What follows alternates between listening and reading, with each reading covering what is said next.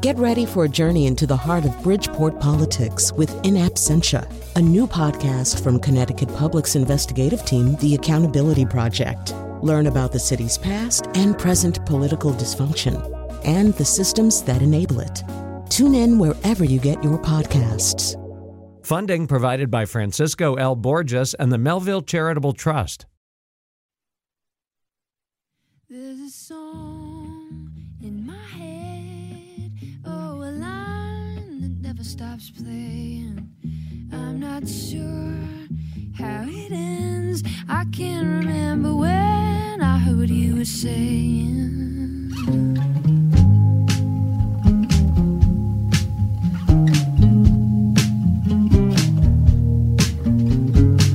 I'll make the start of the worst. I'll make up half the words and where t-shirt ever been I've never heard, because it hurts to be on the outside looking in.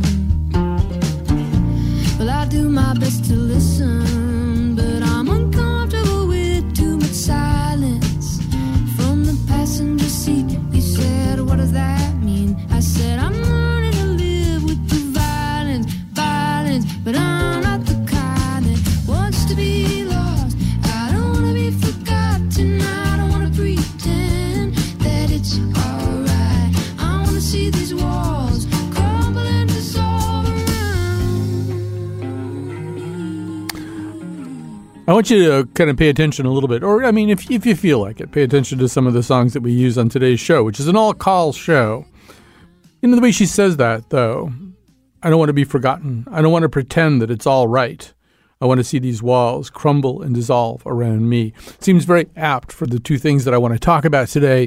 One of them is Simone Biles, and the other one is the four men who testified to the House Select Committee earlier this week.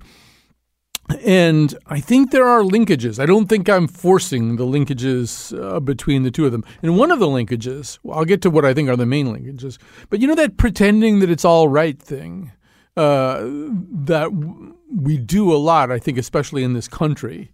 In fact, writing about the idea of burnout in a book, the Korean-born Berlin-based philosopher Byung-Chul Han writes that every age has its signature afflictions, and for him, it's burnout, the sickness of a society that suffers from excessive positivity, an achievement society, a yes-we-can world in which nothing is impossible, a world that requires people to strive to the point of self-destruction. It reflects a humanity waging war on itself. I think we kind of saw that in both of these stories this week. I'm going to sort of put this idea out and then invite you to call in. The number, by the way, is 888-720-WNPR. 888-720-9677. I mean, you've got Simone Biles, the greatest gymnast in the history of the sport, according to people who know more about this than I do, dropping out of key Olympics events. But if you paid attention going into the Olympics, you knew that the chances of something like this were very high. In several interviews, but especially I think the one with the New York Times' Juliet Macer, Biles described herself as wounded, burned, and burned out, not just from the enormous pressures of her role, but by the failures of the people who run her sport to protect her and others from a sexual predator. I mean, she is the only known gymnast in these 2020 or 2021 Olympics to be competing after having been sexually preyed upon by Nassar. And we also saw those four men, those Capitol Police and D.C. Police, talking to the House Committee on Tuesday about the trauma of trying to defend the U.S. Capitol on January 6th in these incredibly violent circumstances, incredibly dangerous circumstances, but also their sense of betrayal. First, when the system that should have delivered help to them in a timely fashion didn't do it for whatever reasons. And then when they witnessed this political effort to somehow or other minimize this nightmare that they've been through. And I think, in each case, too, there's a lot of people who don't want to hear the message.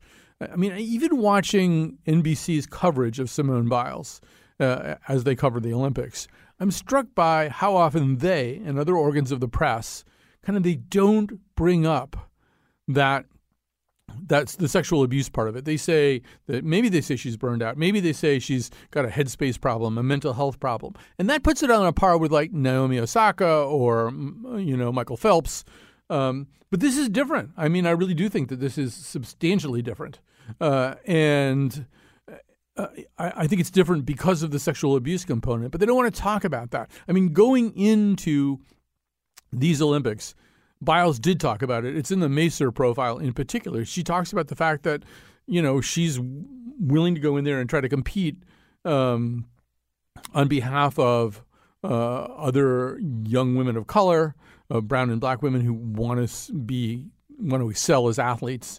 And she's willing to compete on behalf of her country, but not on behalf of USA Gymnastics, the governing and organizing body that runs her sport, because she, like so many other gymnasts, these 200 or so gymnasts who were abused over such a long period by Dr. Nassar, she feels as though she was never properly taken care of by this organization.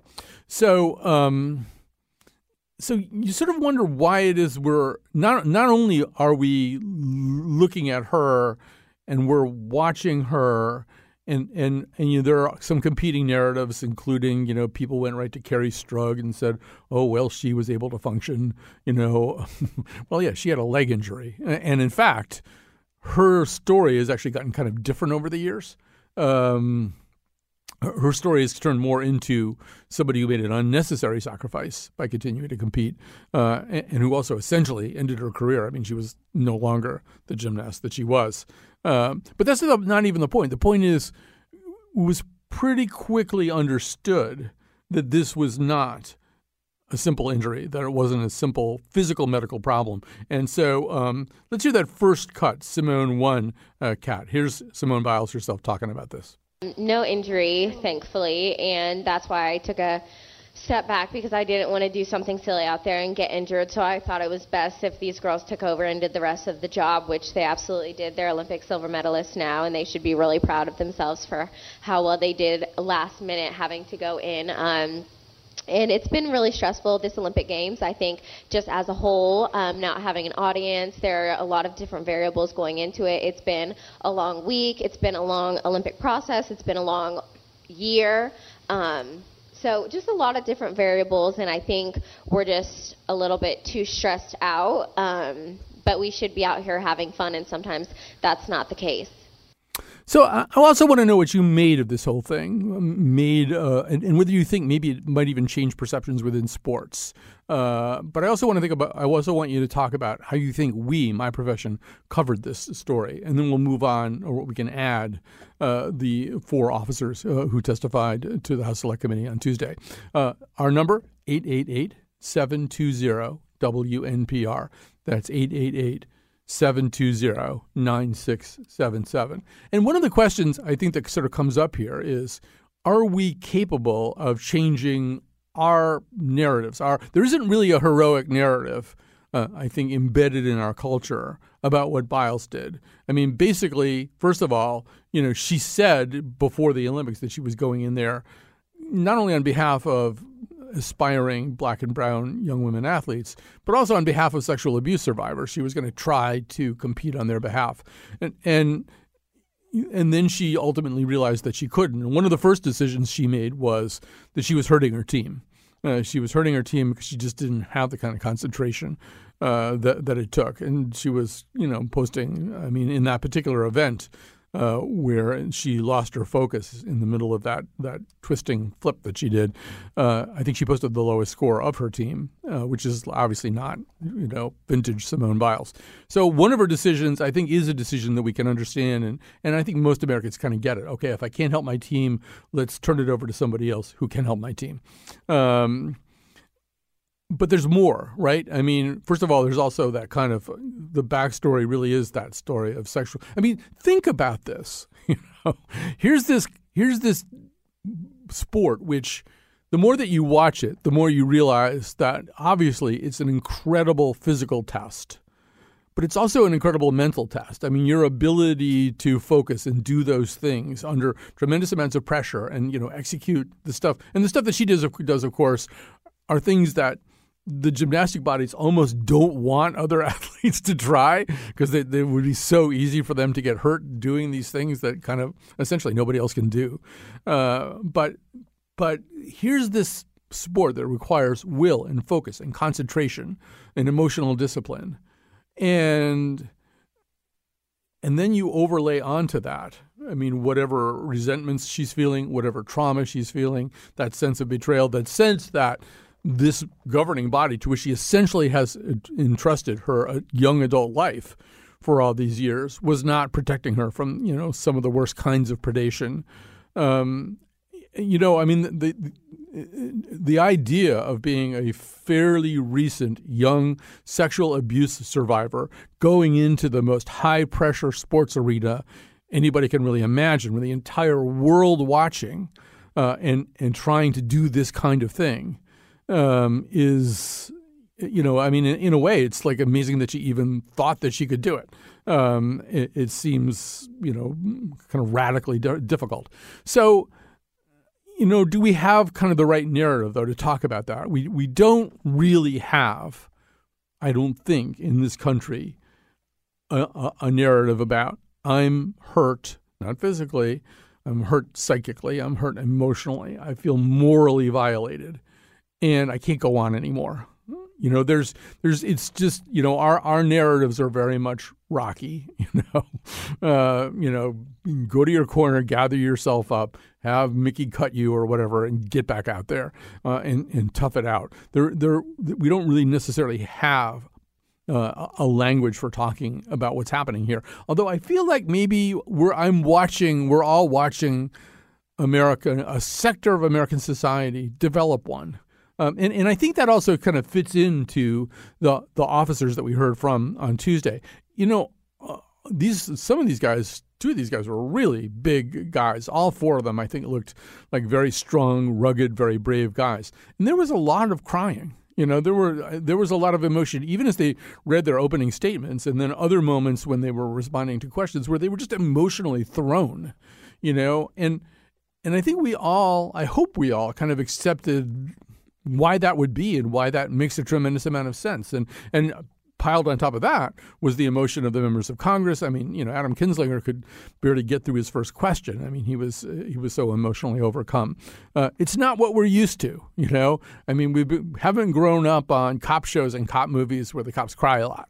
I mean, in fact, historically, there's been a lot more of that. There's been sort of, I mean, in the Iliad, I mean, they all cry. Ajax cries, Agamemnon, Patroclus. Achilles cries probably more than anybody in the Iliad. You can be big and tough and heroic and fierce, and you can cry. That's kind of understood. But these men whose injuries clearly are, once again, physical injuries, their bodies are beat up, but their minds and their souls are beat up too. And they're trying to tell America about that. And their bodies and their minds are beat up, from the trauma of having been in that situation, having other people, American civilians, trying to kill them in some cases, or trying to hurt them very, very badly, or gouge their eyes, or get their gun and shoot them. But they're also hurt by the betrayal, by all of the efforts to minimize this, to pretend this wasn't one of the most terrible days in the history of America.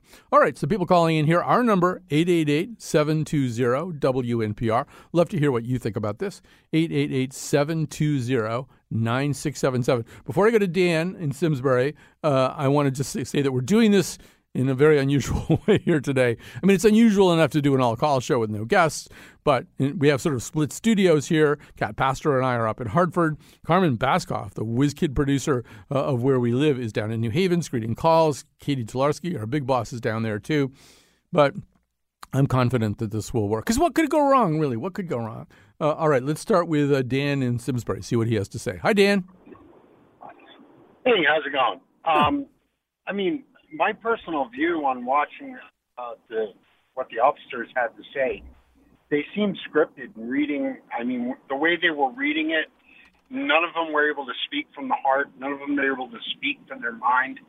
I mean, my stepfather, or my father-in-law, I apologize, was a Chicago City cop, and I've never seen him act like that. He's been in some really bad situations. And my brother is a cop in Virginia, and he had his back broken working out in Jersey, and neither of them, who've been in a lot of bad situations, have even come close to the drama that was coming from these four men. And I'm not saying that they were wrong or they weren't hurt it just seemed they weren't speaking from the heart. They seemed like they were scripted out. You think it says you think they have a piece of paper that says have your voice tremble here, start to cry here, what do you mean scripted? I mean they were Well, if you saw, each one of them sniffled at a pretty same point when they were reading. So you think they're faking those emotions? Wow. I mean, that's a pretty serious charge against some guys who went through some pretty heavy-duty stuff. And, as the day went along, I mean, they read opening statements, but then they were asked a lot of questions, which they responded to spontaneously without access to a script, and they also became emotional.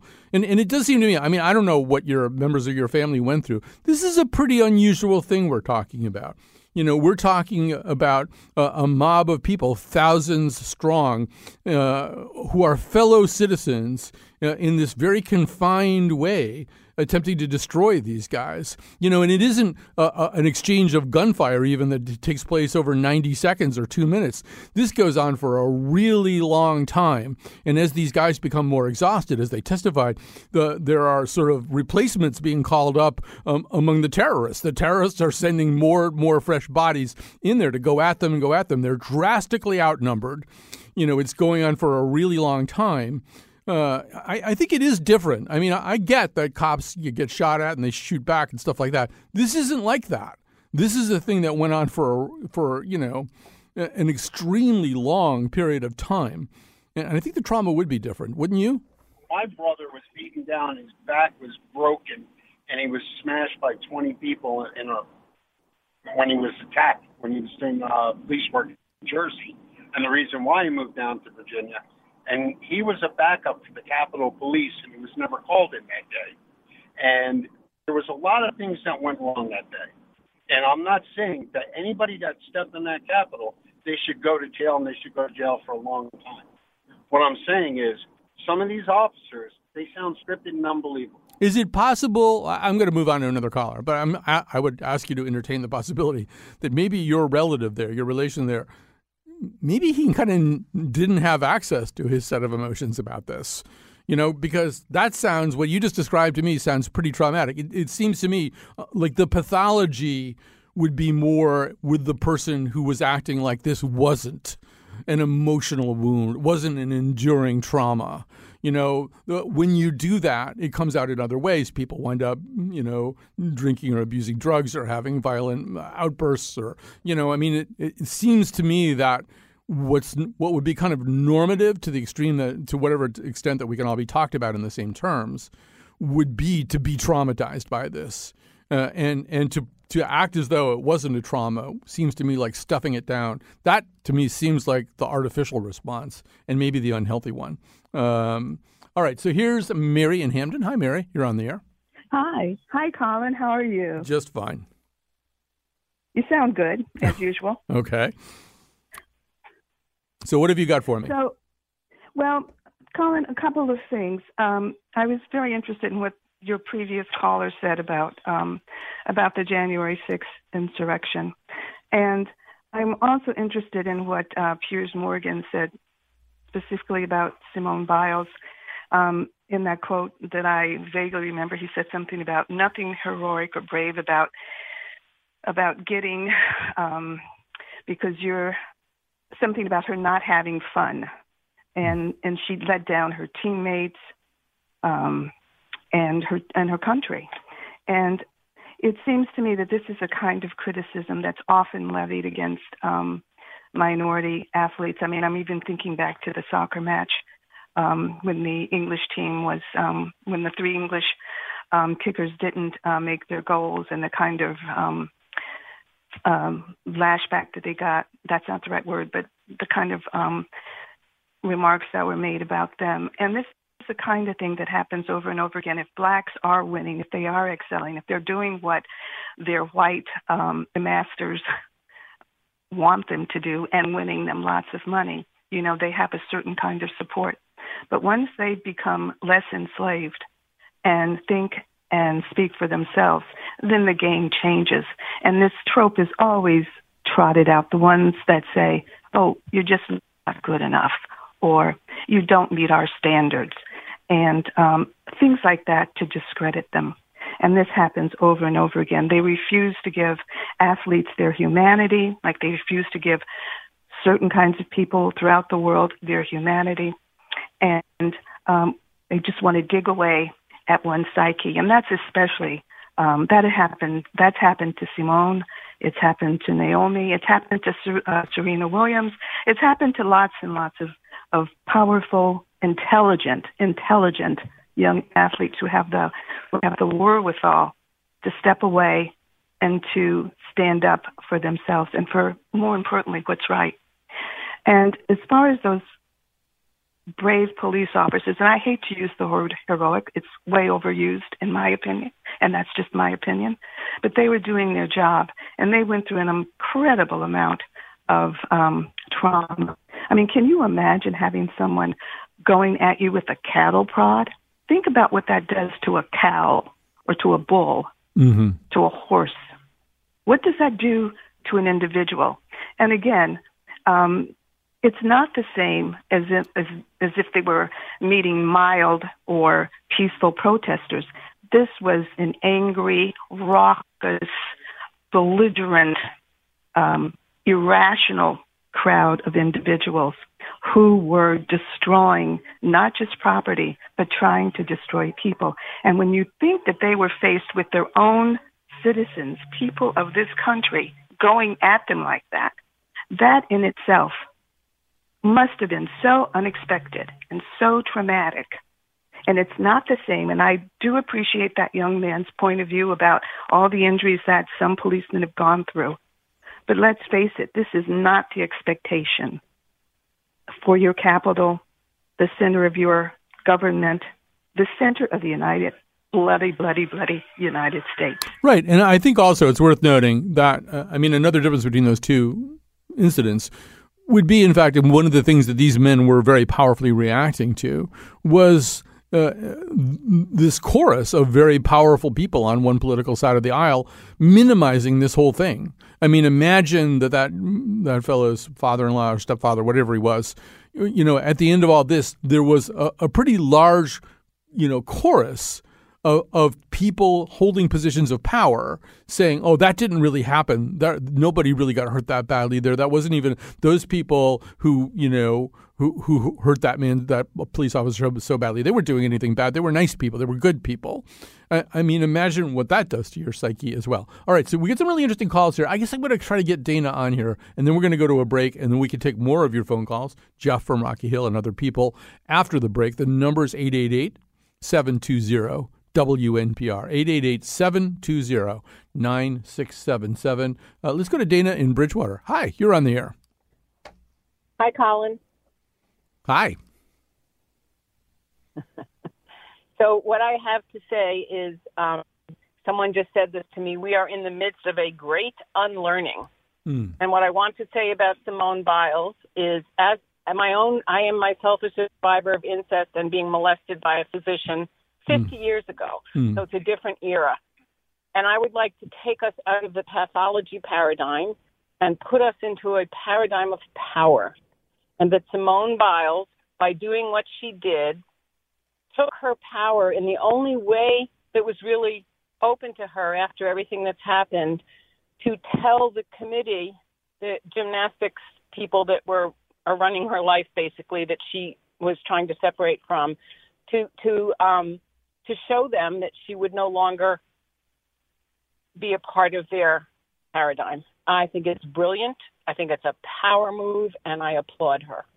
I agree with everything that you just said, although I do deplore the fact that, for the most part, this conversation isn't being had in the mainstream conversations about this. I mean, this is, not only by, I don't even know why Piers Morgan even exists or why anybody would ever pay attention to him. He just seems like the kind of person who starts a cycle. He says something really horrible, and then people on CNN attack him, and then it just sort of keeps going. But but that conversation, the conversation I'm hearing in this country, some of the people are saying stuff like what you're saying, but an awful lot of people are just kind of skating past this whole sexual abuse issue because we don't want that to be the story of the Olympics, right? We don't want that to be an important story of the Olympics. I think there's a lot of attempts to paper over that because this is much more of a kind of supposedly feel-good event about athletes, achieving their finest hours. We don't want to talk about the stuff that you're talking about right now, and I think that's a shame. I think to whatever degree this hasn't been the conversation, that's kind of a tragedy. Anyway, I got to go to a break here. I'm going to get in a lot of trouble here otherwise. So we'll take a break. We'll come back. The number, 888-720-WNPR.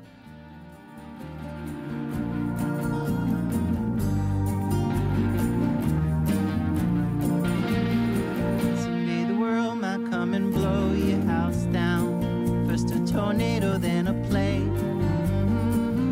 Let us use our hands to help and hold. Let us utilize our mighty soul. You might be worried about the government. I admit that I was worried too. We will endure this wretched toll. Let us pour love unto the mighty. Support for this podcast comes from Hartford Healthcare.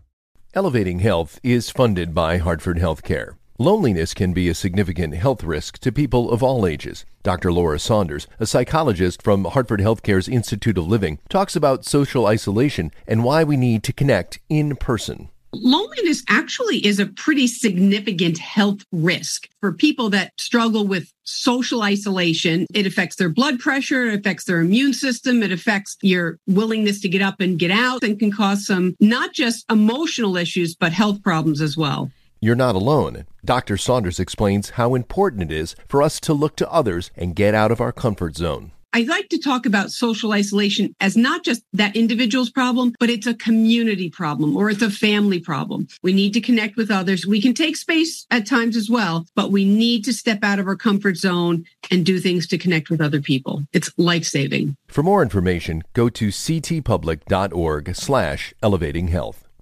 All right, we are back. This is something we're doing about once a week right now.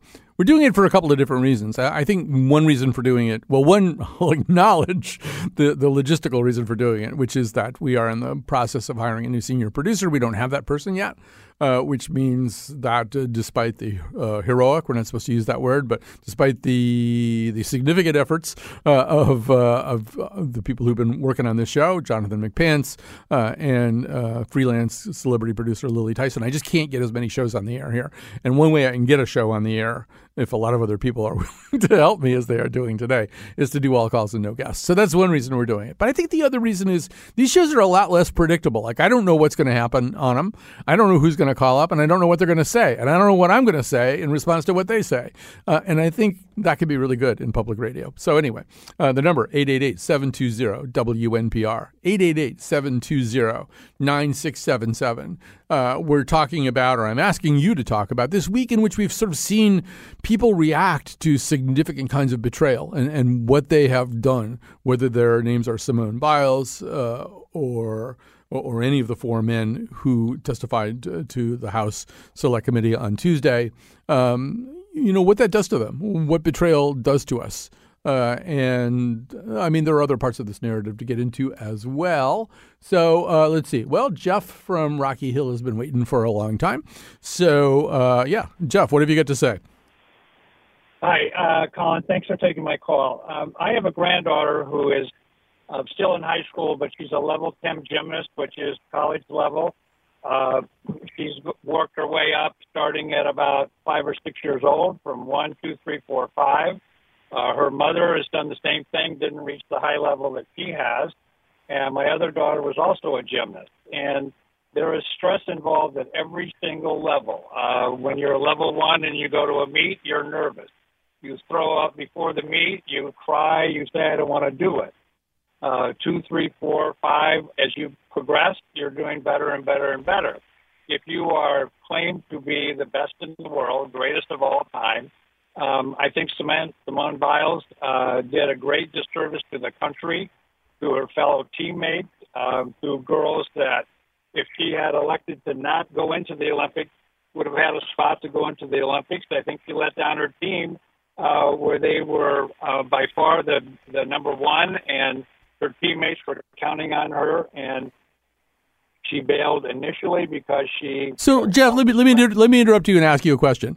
If God forbid, your daughter or granddaughter had wound up down there on that Caroli Ranch and were sexually molested by the gymnastics team doctors, you would still insist that your daughter and granddaughter be held to the highest standards, be not really allowed to in any way let the trauma and the stress of that affect their performance. You would still insist that even those horrible things that happen, these unspeakable things that happen to your daughter and granddaughter, that they should just go out there and suck it up and do their gymnastics?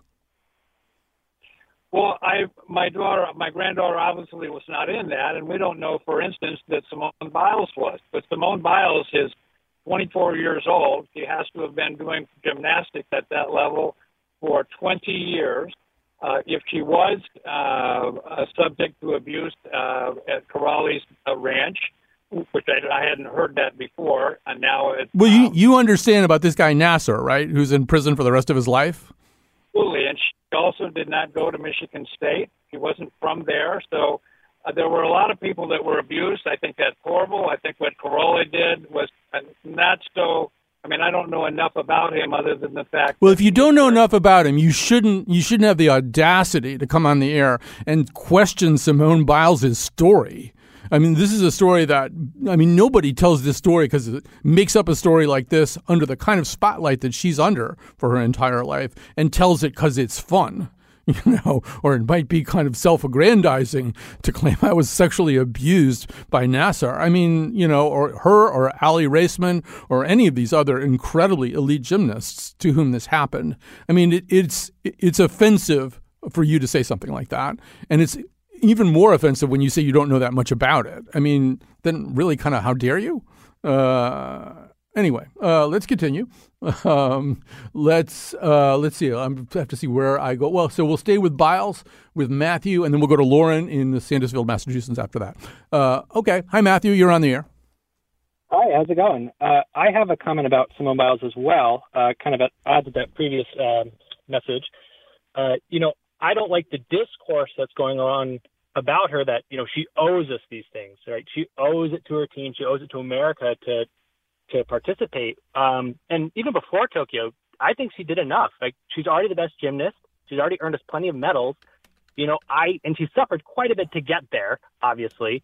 So I don't feel like she owes me or her team anything. They're great gymnasts without her, right? So I think we're putting an unfair pressure on her to do this when I don't think she has to. I think she's done plenty. Yeah, well, it's also pretty clear that her team feels the same way, that it's pretty clear that what happened was she thought she could do it. She thought she could do it, and if she could do it, she would be representing the interests of her fellow sexual abuse survivors. She'd be representing a lot of other people that she cares about. She said explicitly she would not be representing USA Gymnastics, which is the body she feels completely betrayed her and her peers. And then it just turned out she couldn't. It was too much. She didn't have as much of a psychic reserve as she had hoped she would have. She then said to her teammates, I don't want to hurt this team. At which point they stepped forward. I mean, I don't want to do any spoilers for people who want to watch this tonight, but one of those team members had a pretty amazing day today. In some ways, this is sort of a good story. This is a good story about somebody who is, she's widely acknowledged as the best gymnast who ever lived, that we can have any kind of recorded memory of anyway. And obviously we would want to have her supporting, representing the United States. But when she couldn't, she did the right thing. She put it back on her team and said, you guys can do it. And then she stood there and she cheered for them, even though it must have been she must have been somewhat crestfallen about her own inabilities. But she went right out to the sidelines and she cheered for them and she hugged them and all that kind of stuff. I don't know. It seems like that's kind of what you want an athlete to be and what you want a good teammate to be, too.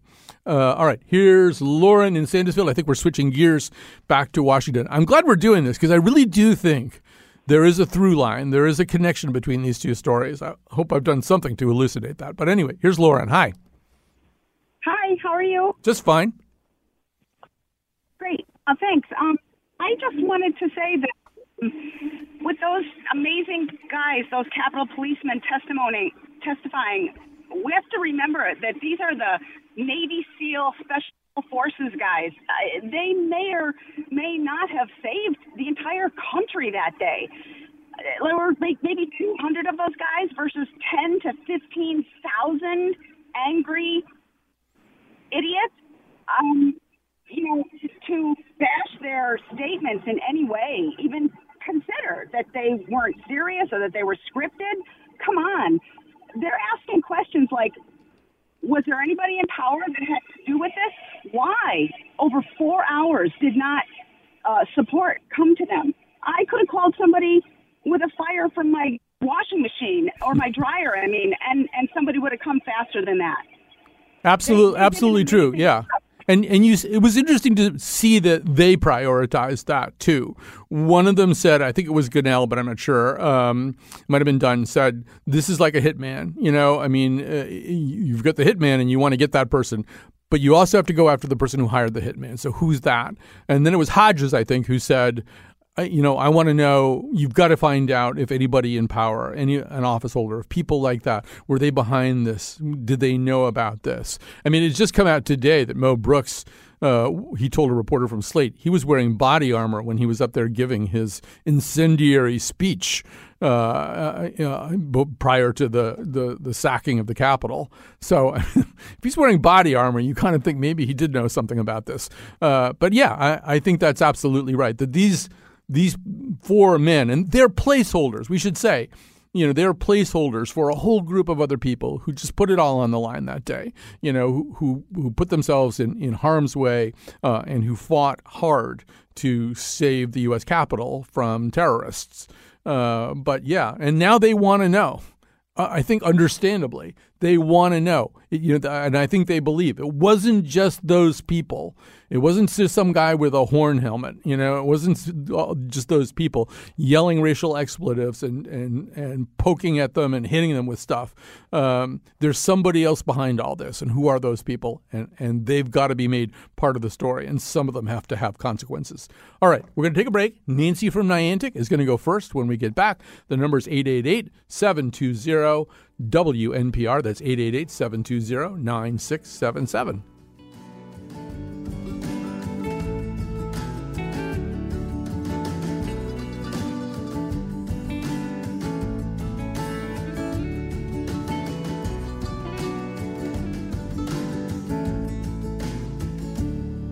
At my gate I'll always greet you. At my door you're welcome in. There can be no transgression as a means to an end.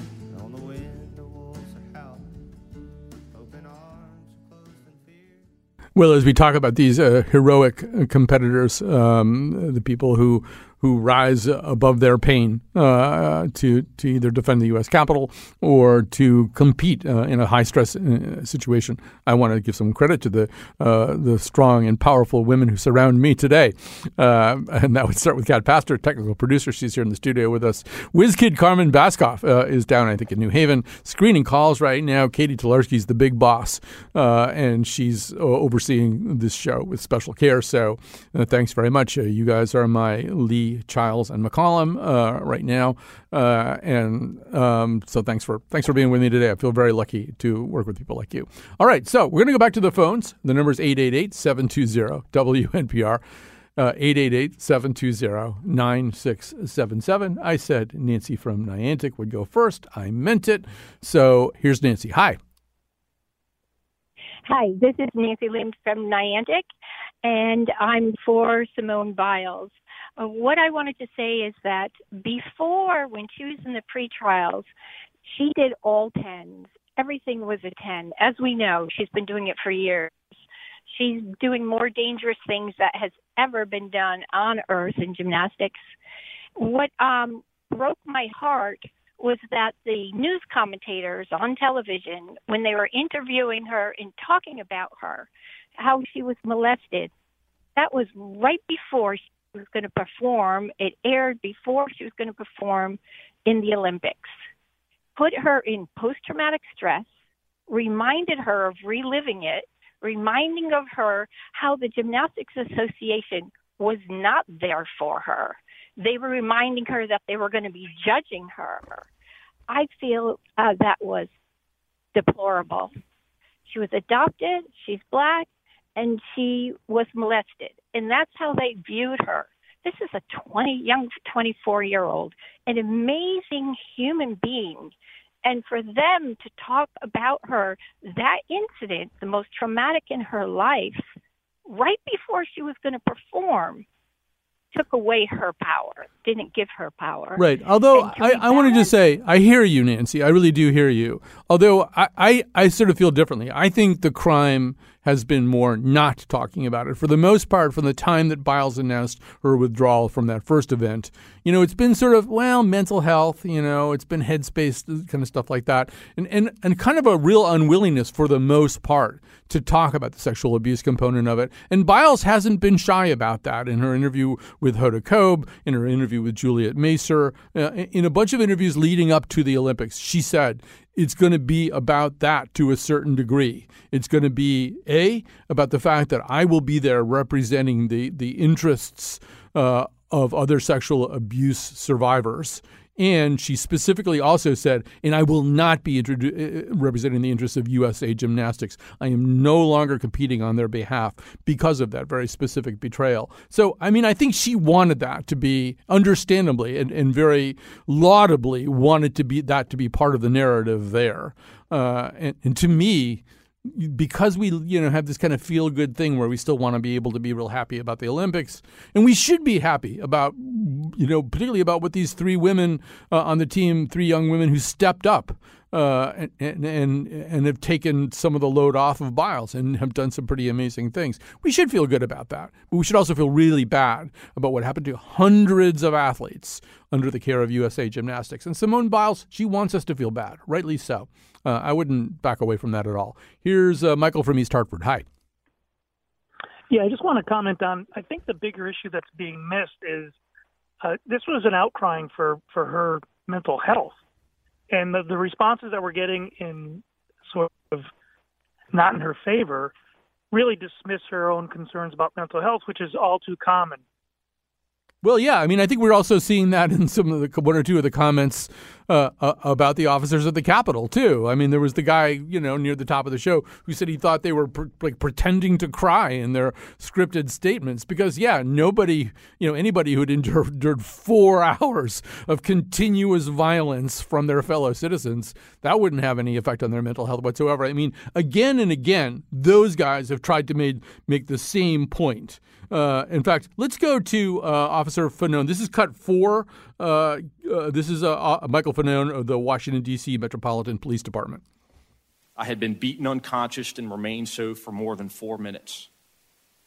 I know that Jimmy helped to evacuate me from the building and drove me to MedStar Washington Hospital Center, despite suffering significant injuries himself. At the hospital, doctors told me that I had suffered a heart attack, and I was later diagnosed with a concussion, a traumatic brain injury, and post-traumatic stress disorder. As my physical injuries gradually subsided and the adrenaline that had stayed with me for weeks waned, I've been left with the psychological trauma and the emotional anxiety of having survived such a horrific event. And my children continue to deal with the trauma of nearly losing their dad that day. What makes the struggle harder and more painful is to know so many of my fellow citizens, including so many of the people I put my life at risk to defend, are downplaying or outright denying what happened. All right. And then I'm also going to have us play a really quick cut from Capitol Police Officer Harry Dunn. It'll set up a call from Chris from Glastonbury really effectively. So, and then this is a very short clip.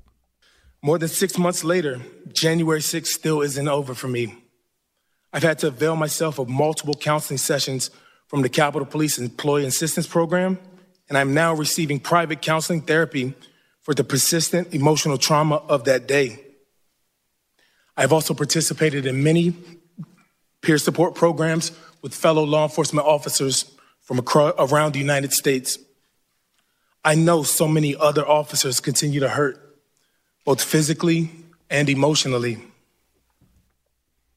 So with that in mind, I mean, and you know, I've even got another clip here that we could play of Simone Biles saying kind of a similar thing, although specifically saying, and I think this is the Hoda Kotb interview, that one of the reasons she came to this Olympics, I mean, she had already proved everything that an athlete could prove physically in her prior two Olympics, was because she wanted change. She wanted change in the way that these young athletes are handled. She wanted change and to redress the failure to protect them, and including her, obviously. And she thought the best way to do that was to come to the Olympics and compete and tell that story in the process. Right, here's Chris from Glastonbury. Hi, you're on the air. Hi, Colin. It's a pleasure to be on your show. I had to call because, one, I want to commend you and so many callers who so articulately described the magnitude of what happened on January 6th, how traumatic it was, and also defending, Simone Biles. And so I am a therapist, and I had to call because people who undergo trauma, if and when they want to discuss it and how it's impacted them, it's very, very personal, very unique, how they how they experience the trauma, when they want to come out and discuss it. It's their right. It's all across the board. It really hurts my heart when people judge others. When the caller said that the 4 policemen were not being authentic and scripted, number one, they had a speech, so obviously it's written out and they read from it. But they've been speaking for hours during the investigation, before the investigation, putting their neck out, very emotional, very authentic. That was just very insulting what that caller said. Simone Biles took enormous courage to do what she is doing. And for someone to say that she let her team or her country down, that's very insulting as well. It's very important as a therapist and as a human to be compassionate, put yourself in another person's shoes, not judge. But one last thing, I know I'm talking. No. You keep talking. This is an important call. Yeah, the person who had a relative who was a police officer, I respect the way he grieved. If he chooses not to ever discuss it, that's his choice. So it's just very important. Trauma, like grief, it is grief because you're grieving the loss of innocence, the loss of, virginity if you were abused, the loss of everything, the loss of safety for those police officers, the loss of confidence, the respect, the disrespect that they had that day. They lost a lot. So it's trauma and grief are pretty much the same. There's no right or wrong way. There's no timeline. So people just really, I just wish people would be very respectful of other people's trauma and not to blame the victim. Oh, my goodness. Right. Stop blaming the victim.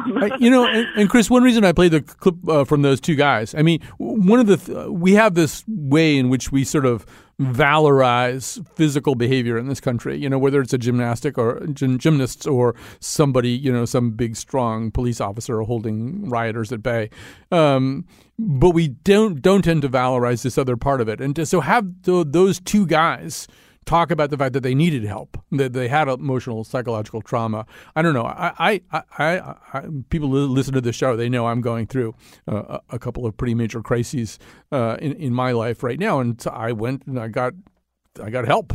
I see a psychotherapist every week. I do it online, which is somehow less satisfying, but still, I can guarantee you I wouldn't be on this show today if I hadn't gone and gotten help. Like most people, and I'm sure you could bear this out, like most people actually waited too long. Most of us think we're burned out or think we're in crisis or think we can't go on. And then it's like another 2 or 3 months before we actually do anything about it. But the idea that these guys would at least would say that in a public forum. I needed help to get over this. I needed to go get help. And I think Biles and Michael Phelps and Naomi Osaka, these athletes who are also in their way bringing the same kind of energy and saying, look, mental health and the lack of mental health, these are realities, and the realities that affect all kinds of people. It isn't any one kind of person. this is like a really good moment. I mean, it's a bad set of things that have led to a possibly good and helpful moment. So, maybe that's a good place to end the show today. And anyway, we have to end it anyway. So here we go. And so was the economy. In 50 years, when I'm frail, barely on my feet, will you be kind, oh dear,